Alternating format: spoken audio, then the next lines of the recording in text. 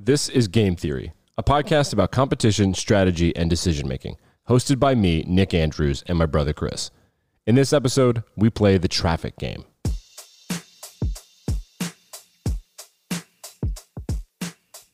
No matter where you are in the United States, or the world for that matter, everyone on the road is either an idiot or you know what. Your daily commute takes too long, your road trip to the shore takes too long, or worst of all, you risk death every single time you get in the car.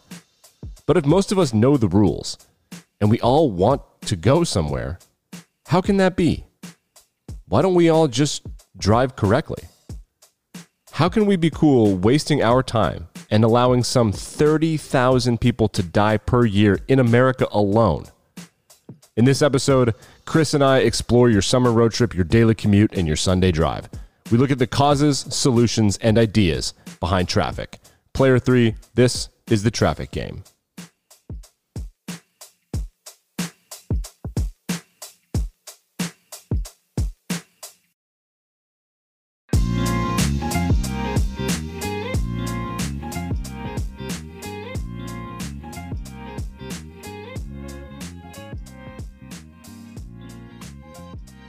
And welcome to episode 31 of Game Theory, a podcast about competition, strategy, and decision-making. Chris, today we talk about the reason that you will be incarcerated one day, I'm sure. Yeah, I have this problem where I want to be the only car on the road. And I think I'm unique in that. Yeah. I think nobody else in the world exists outside of my automobile when I'm operating it.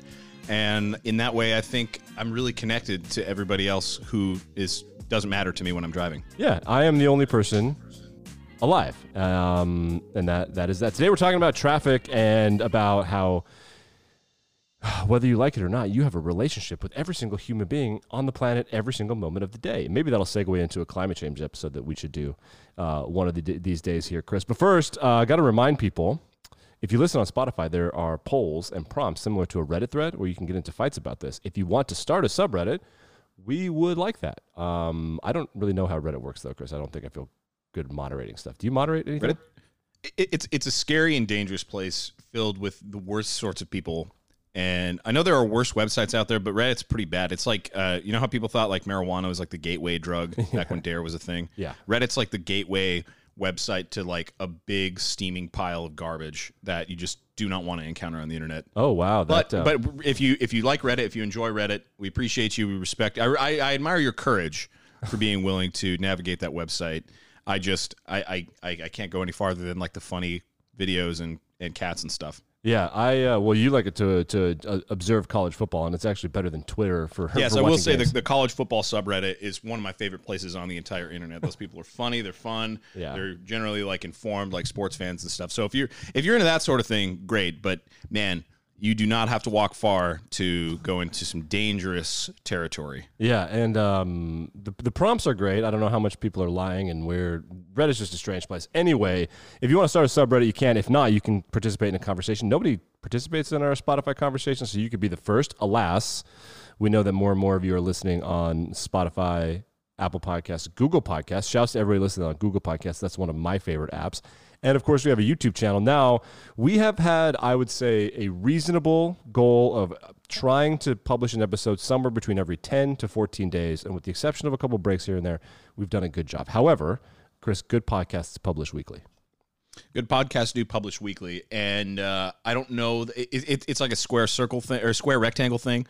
Like every square is a rectangle, but not all rectangles are squares. Correct. Every good podcast publishes at least weekly, and I'm not saying we could get there one day, but we could get to weekly publications one day. We could, yeah. I don't know if we'll be a good podcast, but we might be weekly one day, and we will. As we try to do this more and have a relationship with our audience, I decided that let's just put it all out there. If we get 1,000 subscribers to all of our platforms combined, we will go weekly. Right now, I'm not going to tell you where we are, but we're over halfway there. That means that either we need a couple hundred more subscribers on podcast platforms, or everybody who is a subscriber and a listener could just subscribe to the YouTube channel, because we are willing to count double subscribers on YouTube. I want to be clear, we don't know anything about you, and podcast platforms are insanely good at hiding your data, so we have no idea who you are, when you listen, or what you do. So if you want to just hop over to the YouTube channel, click subscribe. If we get to 1,000, or when we get to 1,000, we're headed there, we will start publishing weekly, which is quite the commitment, Chris, and I'm married. Yeah, there's a lot going on. So Player 3, the game is in your hands, and I want you to take note of how much math words Nick is using right now. He's used terms like half. He's used terms like rate.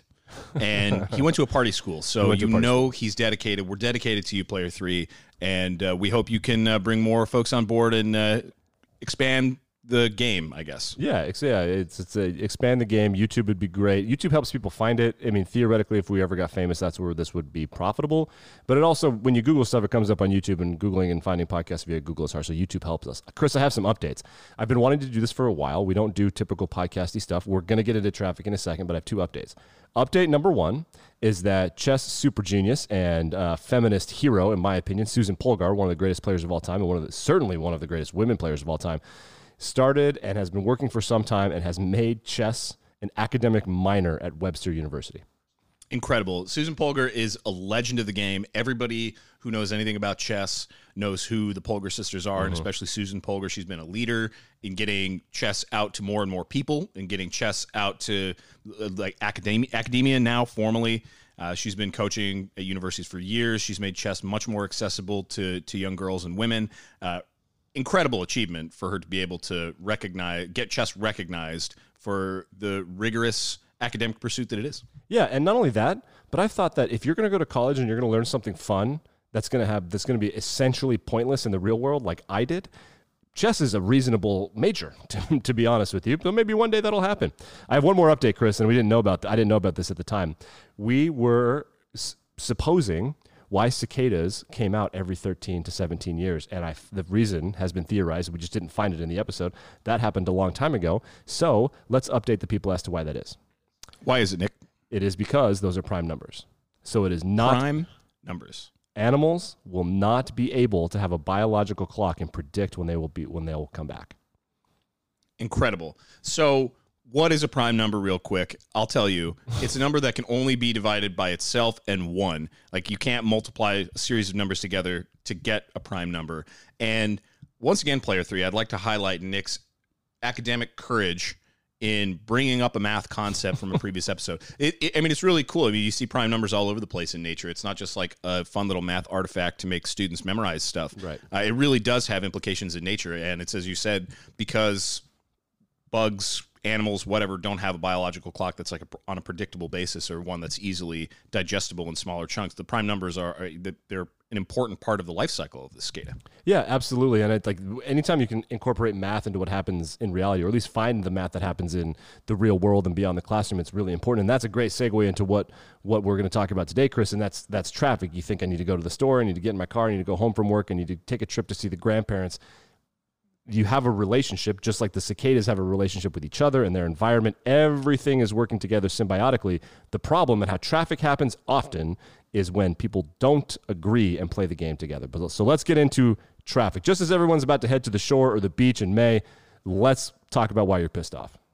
Yeah, Player 3, if you're like me, the main place you listen to your podcast is on the road. I listen to Nick's podcast every single day. It's called Interesting to See. I listen to that every day on my commute. Shouts. It's part of the way that I get through the drive. And I don't even have a very long commute. It's just the frustration of going to stoplight after stoplight and seeing person after person run red light after red light, watching phantom traffic jams happen for no discernible reason at all, watching people just mindlessly cut in and out of traffic as though their needs are more important than everybody else's. Maybe they are, maybe they aren't. Maybe they are. The point is, the traffic is very frustrating to me, and I think that's a pretty common thing. I don't think I'm alone in thinking that I would rather do things other than sit in traffic and try to negotiate that. So let's put this into perspective here across the United States. So shout out to our international listeners. Sorry, I'm going to be working with American information today. Yeah. So according to Statista.com, right now, there's an estimated 283.8 million motor vehicles in operation in these United States. Of those 283 million, approximately 12.15 million are involved in traffic accidents, and 4.8 of those crashes involve property damage. So it's really risky to go out and drive this huge, valuable machine around and just hope that other people aren't going to run into it, or hope that somebody isn't going to run out into traffic, or some cyclist isn't going to slam into the side of your vehicle. It's a dangerous world out there, and traffic is a problem, Nick. Yeah, it's a problem economically, and like you said, the danger is really interesting because when the pandemic happened, everybody who was kind of poo-pooing it because of the death rate was like, traffic is more dangerous. First of all, an aside, that doesn't make the pandemic any safer, and doesn't mean it's not something that we should freak out about. But yes, it is incredibly dangerous, and perhaps we should be freaking out about how many. We're just like, oh, this person died in a tragic accident. What a heartbreaking situation for their family. But that fucking happens. Like, it doesn't have to. Yeah, it really doesn't. And one interesting thing about the pandemic that really brings that concept to bear, that like this is a preventable thing. According to the NHTSA, the National Highway Traffic Safety Administration, 2020 fatality data showed increased traffic fatalities during the pandemic. So you remember back in the early days of 2020 in March when things really got shut down, and into April and May, a lot of traffic in America stopped because people weren't going out, people weren't buying as much, people were shipping, certainly, but they weren't using their personal vehicles to go from place to place because of safety restrictions. And there were a lot of cities that got clogged up because of demonstrations, and so motor vehicle traffic was generally down. So you would expect, if crashes happen at a certain rate, that the number of traffic fatalities and the number of traffic accidents would also decrease. But according to government data, that's not the case. So according to the NHTSA, an estimated 38,680 people died in motor vehicle crashes in the year 2020. I mean, Nick, that's the size of Sweetwater County. That's as if everyone in Sweetwater County got into a motor vehicle accident that ended their life in the year 2020. And that happened all across this country. It's shocking to me. And some of the reasons that they suggest that happened are that because of the roadways being more open and because of fewer vehicles occupying space, people weren't forced to drive slower or pay more attention to vehicles on the road. So they became more reckless. And there were a lot more traffic incidents where people were crashing because of speeding or taking turns too aggressively. The crashes happened at higher rates of speed because traffic was less dense. And so people became much less risk averse because there weren't as many vehicles like occupying their cognitive space. And that led to more people dying on the road when there was like half as much traffic as the year before. Yeah, which is, to me, it's really long. Because I remember very specifically driving on Easter Sunday after dropping my wife off at work. And I take Sunday drives and I take her to work on the weekends. And I remember on Easter Sunday, the most populated thoroughfare to get folks from New Jersey to Philly and Philly from New Jersey when I lived in that area, it was literally empty in the middle of the pandemic. I was like, this is really interesting. This is really nice. But you're saying that there were more accidents because people were taking risks. They thought it was safer, so it wasn't. It's kind of actually how the pandemic went down. But that, to me, is crazy. I want to get more specific on the data because I kind of offhandedly just now said like there was half as much traffic. That's not really true. There are ways that you can measure how much traffic there is. And of course, the Department of Transportation does that. So according to the DOT, there was about a 13% decrease in the number of total like vehicle miles traveled. So it's like every vehicle travels a certain number of miles and you add this up. It's like man hours, like everybody works a certain amount of time. And you can add that up to the total like time worked. The Department of Transportation said that there was a decrease of 430 billion vehicle miles in 2020 compared to 2019, and that's like a 13% decrease. However, the fatality rate for 2020 was 1.37 fatalities per 100 million vehicle miles, and that was an increase from 1.1 the year before. So you drop traffic by over 10%. And you have an increase in the fatality rate on the road. I mean, it's just incredible. I mean, in the previous year in 2019, we said there were 38,000 people who got killed on the roadways in 2020. In 2019, that number was down to 36,000. I mean, 2,000 more people died on the roadways in a year when there was 10% as much traffic. I mean, it's shocking to me. Yeah, that is shocking. I'm noticing something else, and I noticed this obviously with the protests and subsequent riots in the wake of the murder of George Floyd. I'm noticing this a lot at stadiums and at concerts. I think the pandemic really kind of created a purge-ish kind of culture where people are mad Road rage seems to be part of that as well. And that road rage is a result of people making individual decisions in these kind of scenarios. Now, you and I are fans of the work of David Foster Wallace. The person was, like all genius writers, we'll leave that judgment for player 3. You can decide what kind of person David Foster Wallace was. But yeah, you're right. We admire the work of DFW. Absolutely. And like, most writers, like the person, whatever, you can Google it yourself. So he had a very famous commencement speech that I find to be incredibly motivating and very nice to think about. And in that commencement speech, his argument was, what you learn in college is how not to be floating around on your default setting, which is where you are the center of the universe and others are not that way. And literally one of the examples he uses is in traffic. Like, are you the problem? Are you the solution? Just be present enough to think about what's going on around you. Now, remember, getting mad at traffic and creating traffic is one of the most crazy anti-human, is proof that perhaps we're not evolving, because every single person who is in a car that is moving does not want to be where they are, as evidenced by the fact that they are in transit. Yeah, I mean, like the existence of people operating motor vehicles. Like, okay, obviously, a lot of people drive vehicles for a living. Delivery drivers, sure, medical, like emergency and first responders. Like, a lot of people drive for a living, but that doesn't mean that they want to be where they are at the moment. They're trying to get to somewhere else.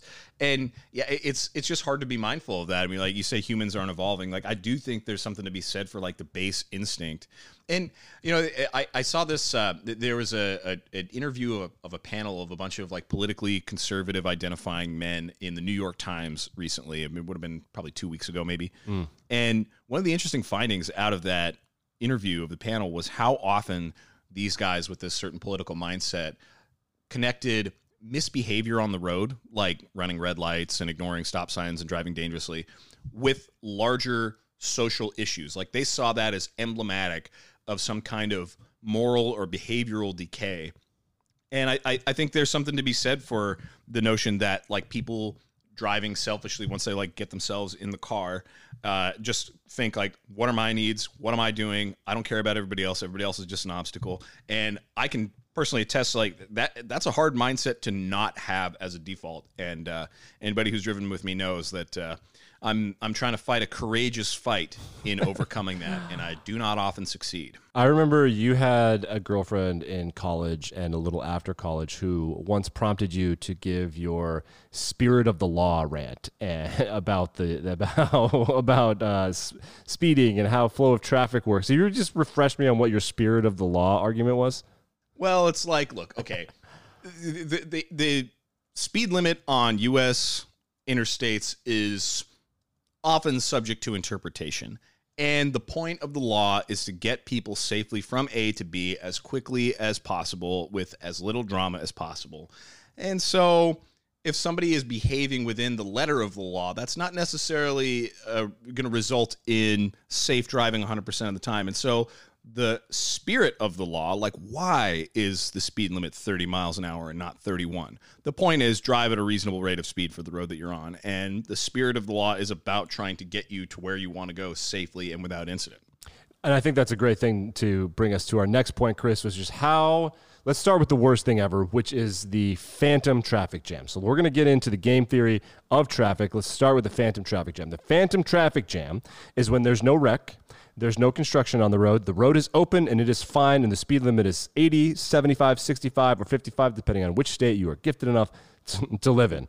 The phantom traffic jam, and you can find many videos on this, and maybe we'll post them in the show notes, is when a car or two, for whatever reason, slows down their rate of speed, causing the car behind it to slow down. And as a result of that, it's like a slinky. The trickle-down effect can happen. Now, I can tell you the worst place on the planet, like, this road sucks, the traffic here.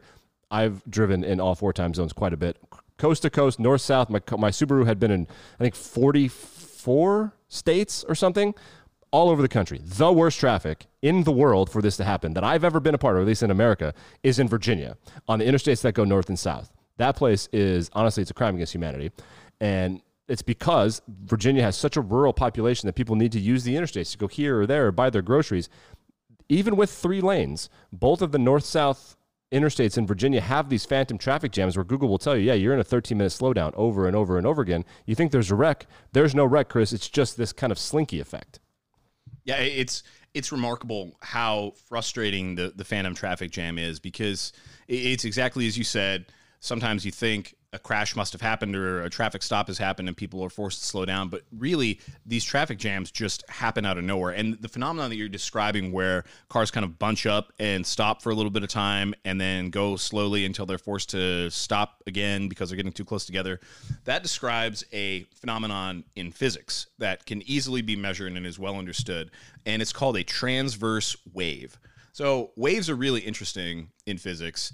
They're responsible for all sorts of things like electromagnetic radiation, just the simple transfer of energy from point A to point B. But the thing about waves is that they're the only way to transmit energy that we know of without having to transfer mass. You don't have to move an object physically from one location to another. A wave can carry that energy. There are basically two types of waves that you learn about in like your high school physics class. One is called a lateral wave. And that's where you have waves, motions going up and down all across like a line. So if you were to like grab a jump rope or something and wiggle it up and down, that little hump that like speeds along, that's called a lateral wave.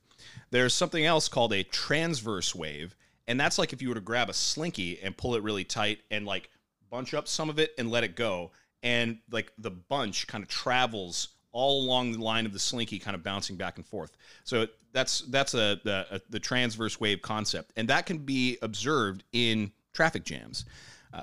Physicists have been able to identify, as I said, the speed of phantom traffic jams. According to the Irish Times, the shock waves produced by the continuous stopping and starting of heavy traffic flows, those move at like 20 kilometers an hour.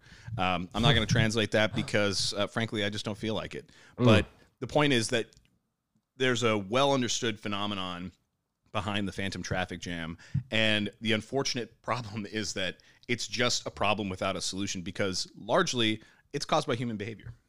Yeah, and the only way to do that is to get everybody to buy in consistently always. Now, there are two things that can happen here, in my opinion.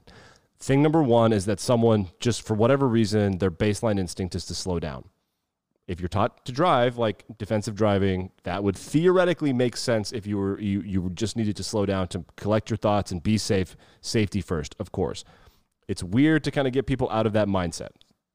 Option number two is that there's someone who's driving aggressively that's causing people to slow down. And there's a way to be aggressive without being a problem. When someone becomes a problem and people have to react to let them in and out and make sure that everybody's safe, boom, it happens. And we forget that we are all in this together. It is a relationship.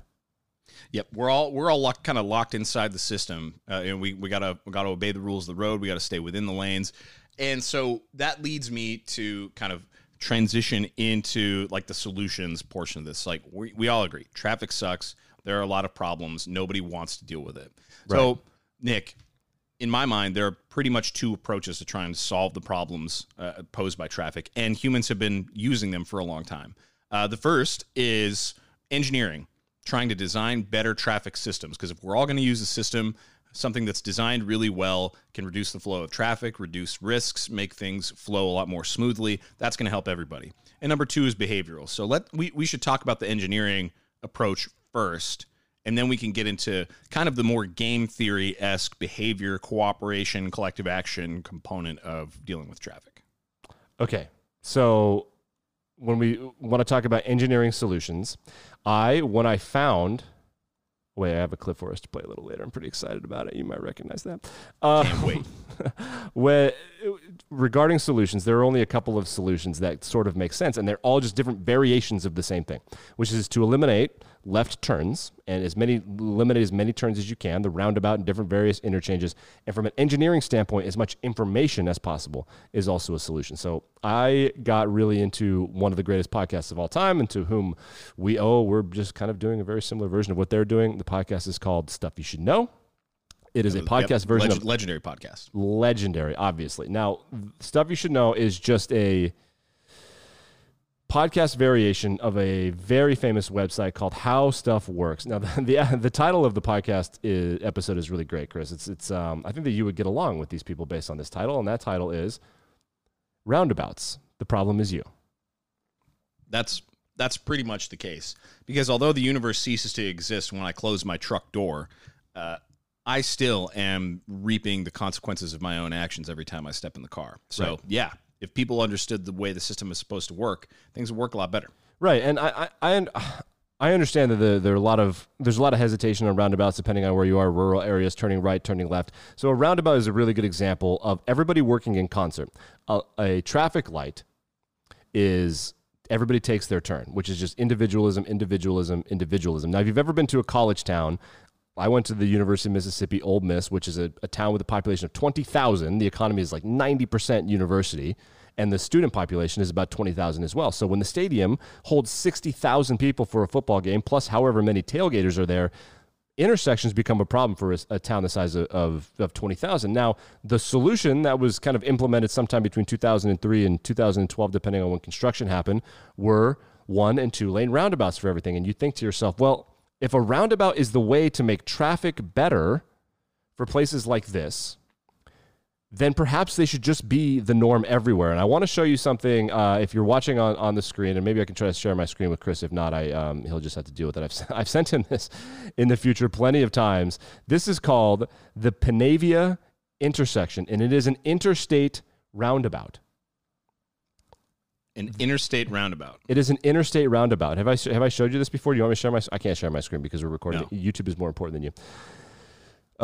So the idea for solutions like this is that getting rid of turns and getting rid of any opportunity to slow down. The slowing down is the problem. That is the problem. And if it's caused by people who are speeding up or emergency vehicles or road work, whatever, but slowing down is the problem. If you look at the Panavia roundabout, which is just a concept, I don't believe it exists anywhere in the world. According to Reddit, they haven't found it. This example right here is really good. The roundabout is so big that the space in the middle is usable. It is just a simple interstate roundabout because whenever there's two interstates intersecting, you can go right, you can go left. And I honestly, Chris, the reason I'm so excited about this, and I wanted to work this into the episode, is because I found this on a rabbit hole on TikTok right before I went to bed, and then I didn't get to sleep for like 2 hours. I started getting really into traffic. I just chatted it to you in the Zoom chat. Incredible. Yeah. Well, Nick, we should talk about what a roundabout is before we start talking about Panavia roundabouts and showing stuff to people who are listening on an audio medium. So let's discuss Subscribe what to the YouTube a channel. Roundabout is. Because it's a confusing concept if you haven't seen one before, and there are plenty of places in America that do not have roundabouts. There are plenty of places in America that do, but when you're driving through, it's hard to kind of like take in all of the different pieces of the roundabout. So let's like talk about what that is. Sure. So as you said, it's an alternative to the classic stoplight where you have cars coming from different directions, and some can go and some have to stop and wait for the signal to change color. So a roundabout is an alternative to that where, as you said, the point is to avoid stopping and slowing down. So there are basically 5 components to a roundabout. So first, the entry to this roundabout intersection is controlled by a yield sign. Those things don't really exist on like a circular roadway on the inside. Like it's only entering and exiting the round part of the roundabout that are controlled by yield. Right. Now, the second component is that cars that are already on the inside of the roundabout always have the right of way. They do not have to yield to anybody, and that's a consequence of the yield sign control. The third component is that pedestrians can only cross the legs of the intersection. They can't cross like through the roundabout portion. The fourth component is that parking is not allowed inside the circle at any point in time. And finally, traffic has to pass to the right of kind of like the central wheel there in a counterclockwise direction. And that, of course, is an artifact of driving on the right-hand side of the road in this country. So to those of you who are driving in like Ireland or the United Kingdom or wherever else they drive on the left, that's not necessarily the same. But so the point of all of these designs is to minimize the stopping and starting aspect of cars changing directions from one lane or from one lane and going into another. Right. And there are a bunch of different creative designs to make that more optimized. So if there are more than one if there are more than 2 directions, like a north, south, east, west, like what if there's like a third option? What if there are some diagonals? Now, I live in Washington, D.C., and there are a ton of circular roads and roundabouts that are designed with this concept in mind to get people maximum flexibility without having to continuously stop and start. And that has a lot of positive effects. And one of those is making traffic a lot more, it flows a lot more smoothly so more cars can get through and you can get through more safely. Yeah, it's also extremely beneficial to your car and to the environment, these kind of roundabouts, and that would be true theoretically then for the interstate, because cars work the hardest when they go from stopped to starting, to moving. That is where the emissions come from, and being able to glide through is so much better for the environment. It's better for your car. Every time you touch the brakes on your car, it gets closer to death. Every single time. And there's just no way around that. That's just how physics works. So try to get most out of your car. More roundabouts is good. Now, for traffic and for safety, they're better. The reasons the interstates have less, for the most part, it's per mile driven or whatever, it's much safer on the interstate because there are no left turns. There's exits and entrances. That's why speed on the interstate can be so simple, is because you're locked in. There are no intersections. So the bigger these roundabouts and interchanges happen on the interstate, theoretically the safer. But in a small town like Oxford, Mississippi, you can reduce traffic by literal hours in a town that supports 20,000 people and a weekend where there are 120,000 people there by having a roundabout. Yeah, it's really an incredible design, and it makes things much safer and much smoother. But it's not the only way to get vehicles safely from A to B, especially with, as you said, the dreaded left turn. There is a place in this country that is an enigma to those of us who don't live there, and it just will never be explained by science, the whole state. But in particular, the traffic system in the state of Michigan is fun. It's baffling. It's something to be admired, I think. Obviously, Detroit used to be the home of auto manufacturing pretty much in the world. Right. It's still a major auto manufacturing hub today. And as a result of that, almost all of the transit in Michigan and in downtown Detroit is based on like what works for cars. Because if you're Henry Ford, you don't want people taking public transit. You want people buying the Model A. Correct. So the Michigan left turn is an infamous concept that is supposed to be designed with more safety and more ease of access to going from one direction and turning left from that direction than your standard intersection or even a roundabout. So according to the Michigan Department of Transportation, this is on the MDOT website, a Michigan left is an intersection at which left turns are restricted, so you cannot turn left in Michigan. Instead, to turn left, drivers have to continue straight through the intersection or turn right and then make a U-turn at a specifically designed median crossover turn. Michigan has been doing this for a long time. They've been doing it since at least the 1960s. They recognize left turns as a major safety risk because it's harder to see oncoming traffic. You have to cross lanes in two directions. It's a really dangerous thing. So according to research on the MDOT website, eliminating left turns improves safety. It makes traffic flow a lot more easily. And the Michigan left is a specifically designed way to do that. It benefits people who are not using the road with their car. It benefits pedestrians. It benefits cyclists, and it benefits like large vehicles like truck drivers as well. The only problem is that, of course, if you want to turn left, you have to like bypass the left turn and go up and around somewhere else. Right. But all the roadways in Michigan are designed to do that. So there's plenty of space. It's possible to do, and it really does improve the safety of people going to the left. And it's the weirdest thing for people who are not in Michigan, because like I don't understand how it's such a localized phenomenon. Yeah, I mean, it's called the Michigan left. Yeah, so New Jersey has a similar concept. They call it the New Jersey left, but it's basically the same thing on highways where there's no left turns because they just can't have people sitting there. And anybody who's driven knows what it's like to be either waiting for a left turn and just you have to wait for the light and you're just stuck, or the worst case scenario is when it's like the perfect amount of traffic where you just can't shoot the gap. Michigan and New Jersey, for the most part, just do away with that, where they essentially create exits. Like you get off, there will be no left turns today here, sir. My guess is that New Jersey has to do that because it's the most densely populated state in the union. I think Michigan was just smart. Michigan has a big rural population, and there's a lot of commuting, so I imagine it reduced commute times and reduced traffics. I would guess, I'm not a math person, as we've been making an aggressive amount of jokes about this particular episode. I'm just saying, I'm just using true information. I would call the math jokes this episode like right toward hurtful, like just right under. Anyway, regardless, I would imagine that it's super expensive like if you were like, hey, all right, Mississippi, we're doing Michigan lefts. Like, well, with whose $5 billion are we doing that?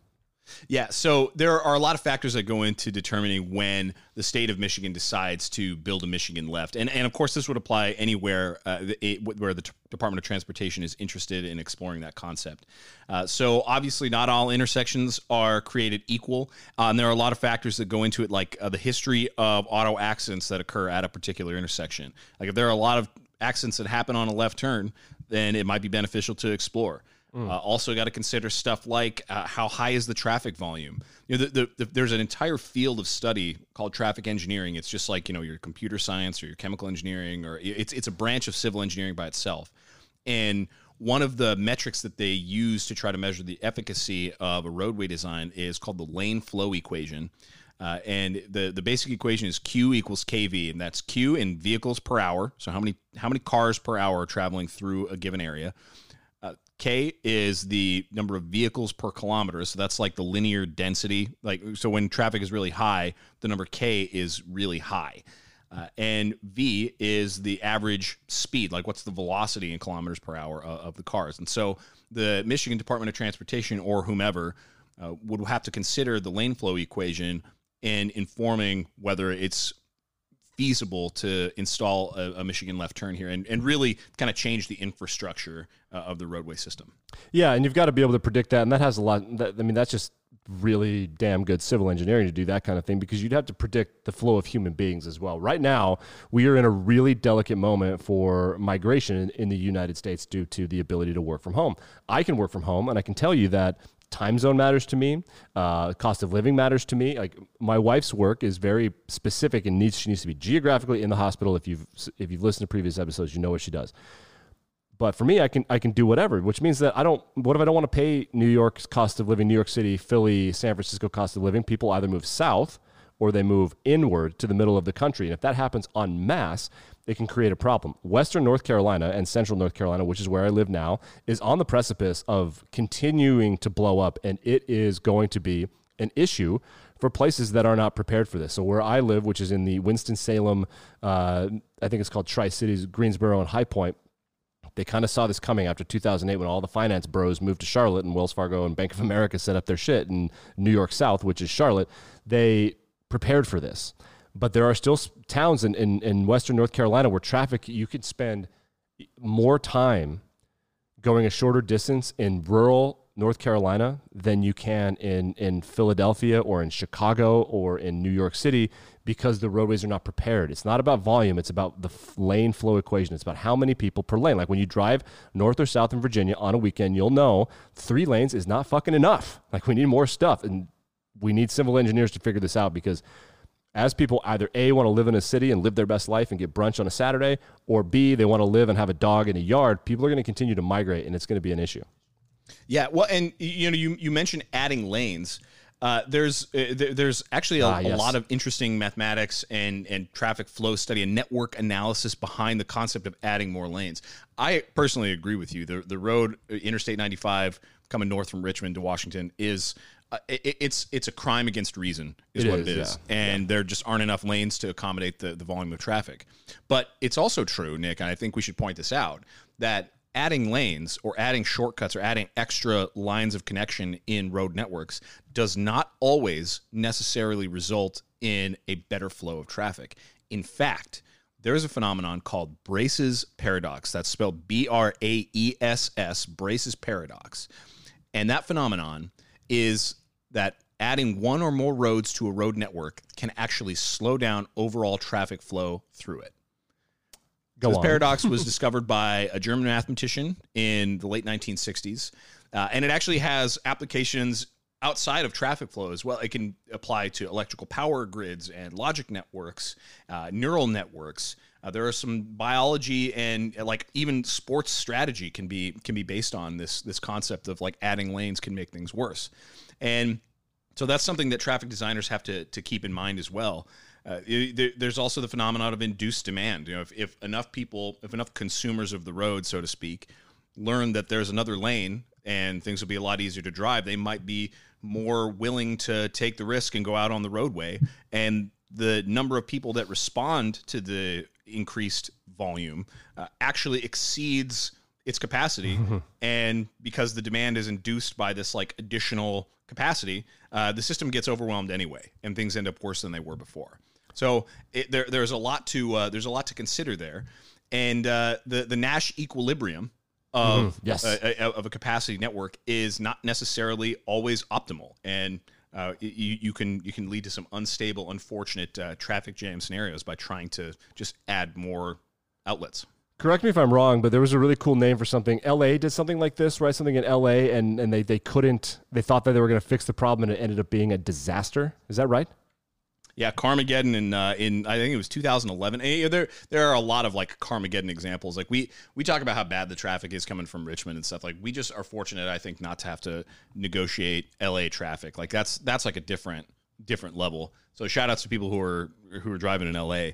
But yeah, like I mean, there have been examples where Interstate 5 or the 5, depending on where you're from in California, the addition of more lane capacity actually made things much worse, and people were stopped for hours and hours just sitting on the interstate, ostensibly burning fuel, probably trying to keep cool, or doing whatever, listening to music or whatever people do to pass the time when they're stuck on the interstate.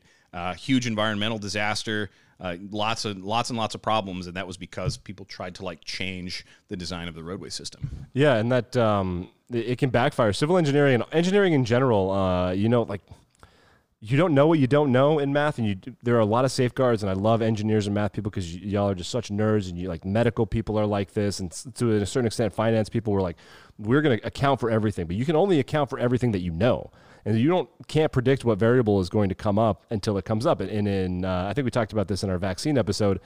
In medicine, it's called phase 4 studies. Those aren't real studies. It's just seeing how it happens when it passes the phase 3 study. And phase 4 studies, like Carmageddon, can happen, and how could they possibly have predicted that? And we know that this has been a problem globally. A lot of people will tell you that the worst traffic in the world is in China, where people are like there for days, like they could like be malnourished. Moscow can take 12 hours to get somewhere in Moscow. And this is not a new phenomenon. People have been pissed off about this for a long time, Chris. I forget if it was some party that Napoleon was throwing himself. The party was to begin at somewhere between 7 to 9 p.m. People began arriving in their carriages, and they would arrive in their carriage, and they would get dropped off, and they'd be escorted in, right? Like all pomp and circumstance and nobility. The last guests arrived at 8 a.m. the following morning. Incredible. Just absolutely incredible.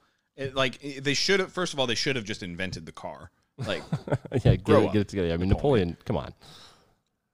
But no, I mean, one of the things about this Brace's paradox is like, this is where we start to get into the game theory of like how people choose their routes. So like, if there's one route to get from A to B, everybody's going to use that route. That makes perfect sense. But if there are two ways to get from A to B, then people are naturally going to figure out, okay, well, route number 1 is a faster way to get from A to B, so I'm going to take that every time. But then eventually route number 1 gets too crowded, so people think, okay, I'm going to go with route number 2 to get from A to B because nobody takes it, and I get there a lot faster than I would have if I took number 1. And what we have is a kind of almost competitive game theory environment wherein players are choosing their routes to get to where they want to go based on what is optimal conditions for them. And everybody is incentivized to selfishly choose their own route.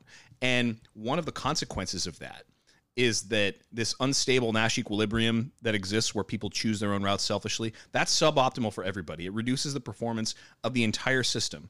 So you could design and add new roadways and make roundabouts as cool as you want, but the problem is game theory is going to point us back to the least optimal system performance, and that makes things worse for everybody. So even though it might be the theoretical shortest route for you, everybody around you is going to slow you down on the way to getting there.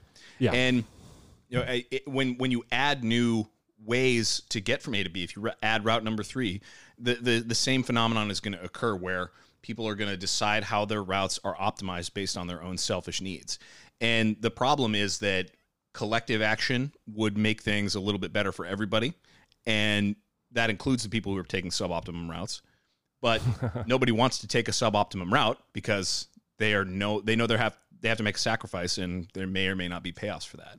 Right. Yeah, and like what I find interesting too, and I'm just now thinking about this. We've been preparing for this episode for about a week, and I'm just now thinking about this. I think Google Maps probably makes this shit worse because everybody has access to the same amount of information. So if there's like, oh, there's a traffic jam on the interstate, you're not the only one that got the ding to take an alternative route. And like that means that, okay, now if 500 people do it, that route is worse than the one that you were originally on. So it becomes a vicious cycle. I oftentimes, when I will look at a trip, like when I go drive to see you, I've occasionally it's tried to take me from driving from North Carolina or driving from Philadelphia, where I used to live, it's tried to take me on weird Maryland backgrounds. And my response has been, fuck off. Like, I'll just drive straight. Like, it's not going to matter that much. I'm not the only person going from Baltimore to DC today. In fact, too many people are going, which is a problem. I'm just going to listen to a podcast and tend on the side of defensive driving. And now I want to talk about defensive driving because we talked about I mean, I want to point out that I remember reading years ago news articles that discuss that exact phenomenon. Like, people get these Google Maps or Apple Maps notifications like, hey, there was a crash reported, you should take a different route. Right. One of the ideas behind like trying to improve this overall system was instead, like, forget traffic interruptions or slowdowns or whatever, just have Google Maps give some people the less optimum route by default. Yeah. And whether people know it or not, they're actually improving the performance of the system, even if they might get to their destination like 2 or 3 minutes sooner if they went with the more popular route. And you know, so like player 3, next time you're driving and you get one of these notifications, like if you learn about a crash or if you learn about like a major slowdown and you get a new route suggestion, if you take that route suggestion, pay attention to how many more cars you're going to see than you would normally expect, especially if it's an untraveled road. And you can know with pretty good certainty that somebody else in those cars who's behind the steering wheel got the same notification on Google Maps or got the same notification on Waze or whatever app they're using. And you can see like, yes, here's the selfish personal incentives of this like prisoner's dilemma that we're all in trying to get from A to B. Like this is playing itself out in real time. Game theory is deciding how traffic flows today because we got this new information. Right. And I think, so for me, I've accepted routes before, and I have, the decision-making process gets fast when you're in the car because it's unsafe to consider this for too long. I have 2 basic tenets for if I choose a new route. One is the overall distance that I'm traveling. If the new route is a completely different way to go there, I will say no. But if the new route is like a bypass that is maybe an hour or 2 of this new route, and then I get back to the original route, I'm like, okay, that means that the data are saying like, you need to avoid this route for like an hour. Like, okay, that makes a ton of sense. I'll do that. I'll see a new part of the country. The second thing is how many people that I'm around in the jammed up route are either A, stuck there and couldn't get this new information, or B, are likely getting off before I would get to my destination. So as an example, driving from the Triad by Greensboro to the Charlotte airport, I was suggested to take a new route. I thought, you know what? There are this exit, this exit, this exit, this exit, this exit. There's so much traffic right now. I imagine that a significant portion of people are going to Charlotte or are going to the airport, but this traffic is caused by all of the people heading from work to the suburbs where they live. If I take the alternate route, all of those people are going to just get off when they were going to get off, and I will be able to go around them and get to the interstate faster. However, if you do that, you got to think to yourself, what's more likely? More of these people are going to the suburbs, or more of these people are going to Charlotte? Well, more of them are going to Charlotte. They're going to get that, and they're going to jam up these back roads in North Carolina. I'll just keep going. Yeah, like there are a lot of things to consider when trying to optimize your own personal route. But I think the main one to keep in mind is everybody else is trying to optimize their own routes too. Yep. Everybody is incentivized to take the shortest route, and the system performance is going to suffer as a result of that because that's just how the game theory plays out for everybody. I mean, we're back to the idea of like competing incentives. Everybody would benefit if some people would take suboptimum routes, including the people who take those routes, but no individual person has an incentive to act on that. Right. So, Nick, I think your transition into behavior is, this is a good way to do that. I mean, what can we do on the road as drivers to make things better for ourselves, to make things safer, and improve the overall driving experience? I have some suggestions. I know you do too. Yeah, no, I want to hear yours. Let's go. You're rolling. Number 1, be predictable. Don't be polite. It's not a niceness contest. So let me tell you this quick story. I used to work at Oak Ridge National Laboratory, just going back and forth. And leaving that laboratory, there's a very long stretch of road that's like 45 miles an hour. And there are a couple of stoplights, and it eventually goes into an on-ramp. And there are 2 lanes going the whole way there, you guys. And as everybody knows, player 3, I'm sure you're well aware of this, when traffic is slow, you're supposed to zipper merge and eventually make 2 lanes into one and go every other car. That's just the way that merging is supposed to happen. Right. But at this place at Oak Ridge, these like PhD scientists and these like highly skilled technical blue collar labor, like very smart skilled people, all get in this one lane, and they back up traffic through like multiple traffic lights and all kinds of intersections and stuff. And it's just the funniest thing. And they leave this whole lane open. Don't do that. Don't like wait your turn. It's not a nobility contest. You're not trying to be nice to the other drivers. Obey the rules of the road so that other drivers can predict where you're going to be and respond accordingly. Letting people in isn't a noble endeavor if it's not their turn to get in. You're interrupting the flow for everybody. You're making things worse for you. And you might feel good, but you're actually making stuff worse for everybody else. Just take your turn, because if the wheels aren't moving, then everybody's stuck. Yeah, and that's true for all zipper merges. If there's a lane closed for construction, this is the most annoying thing. If you're driving across the country, as soon as you know that lane is closed, if you can see it up in 3 miles, lane closed in 3 miles, that does not mean merge now. In 2.6 miles, then merge at the end of the lane closure, because that's how it's going to work. You merging early is going to cause everybody to have to back up, and that depends on the speed of traffic too. Yes, yeah, of course. If traffic is below like 30 miles an hour, then you should fill up all available lanes and merge at the point of merge. If traffic is light, if it's not dense, and if it's moving very quickly, then you're better off merging sooner so that people can predict where you're going to go and not like have to accommodate you cutting in at the last second. Like that's when the problems occur. So be predictable, don't be polite. And the second recommendation that I have is really more about like personal attitude. Be patient and expect other drivers not to do what I just said to do. Yeah. Sometimes people are going to drive like jerks on the road. They're going to run red lights. They're going to cut you off. They're going to just be poorly behaved adults acting like children. You got to just be patient with that, and understand like trying to like outmuscle somebody for a spot in line. Just get over it. Drive slowly. Keep a safe following distance. Be predictable, and try to let the jerks speed past you, and don't get in a wreck. Yeah, and consider your other driver. We mentioned about David Foster Wallace. Just take a moment to consider your other driver. They don't want to be there as well, and perhaps they are an asshole or a jerk or an idiot or whatever you want to call them, perhaps. But also perhaps they're just like you, and they don't want to be there, which is why they're there. Just take a moment, consider everything. Chris, the easiest way to lose a chess game that you're playing online is to not pay attention to it. When you're driving, how people get hurt, how you get stuck in traffic, how you become part of the problem, how you exacerbate the problem, and how you're stuck is by not paying attention. Put your podcast on, but take pride in being a good driver. That's my suggestion. Take pride in being good at this. I think that matters a lot. Yep, agreed. And for the love of God, Player 3, use your damn turn signal. We're living in a society. Like, rate, review, subscribe. Oh, man. Subscribe on YouTube. We're on YouTube. You can see our beautiful faces, and one of you can donate money to give me an iron or a steamer so I can iron my wrinkled shirt, Chris. The game theory of wardrobe. It's unbelievable. I think you look nice. Oh, thank you.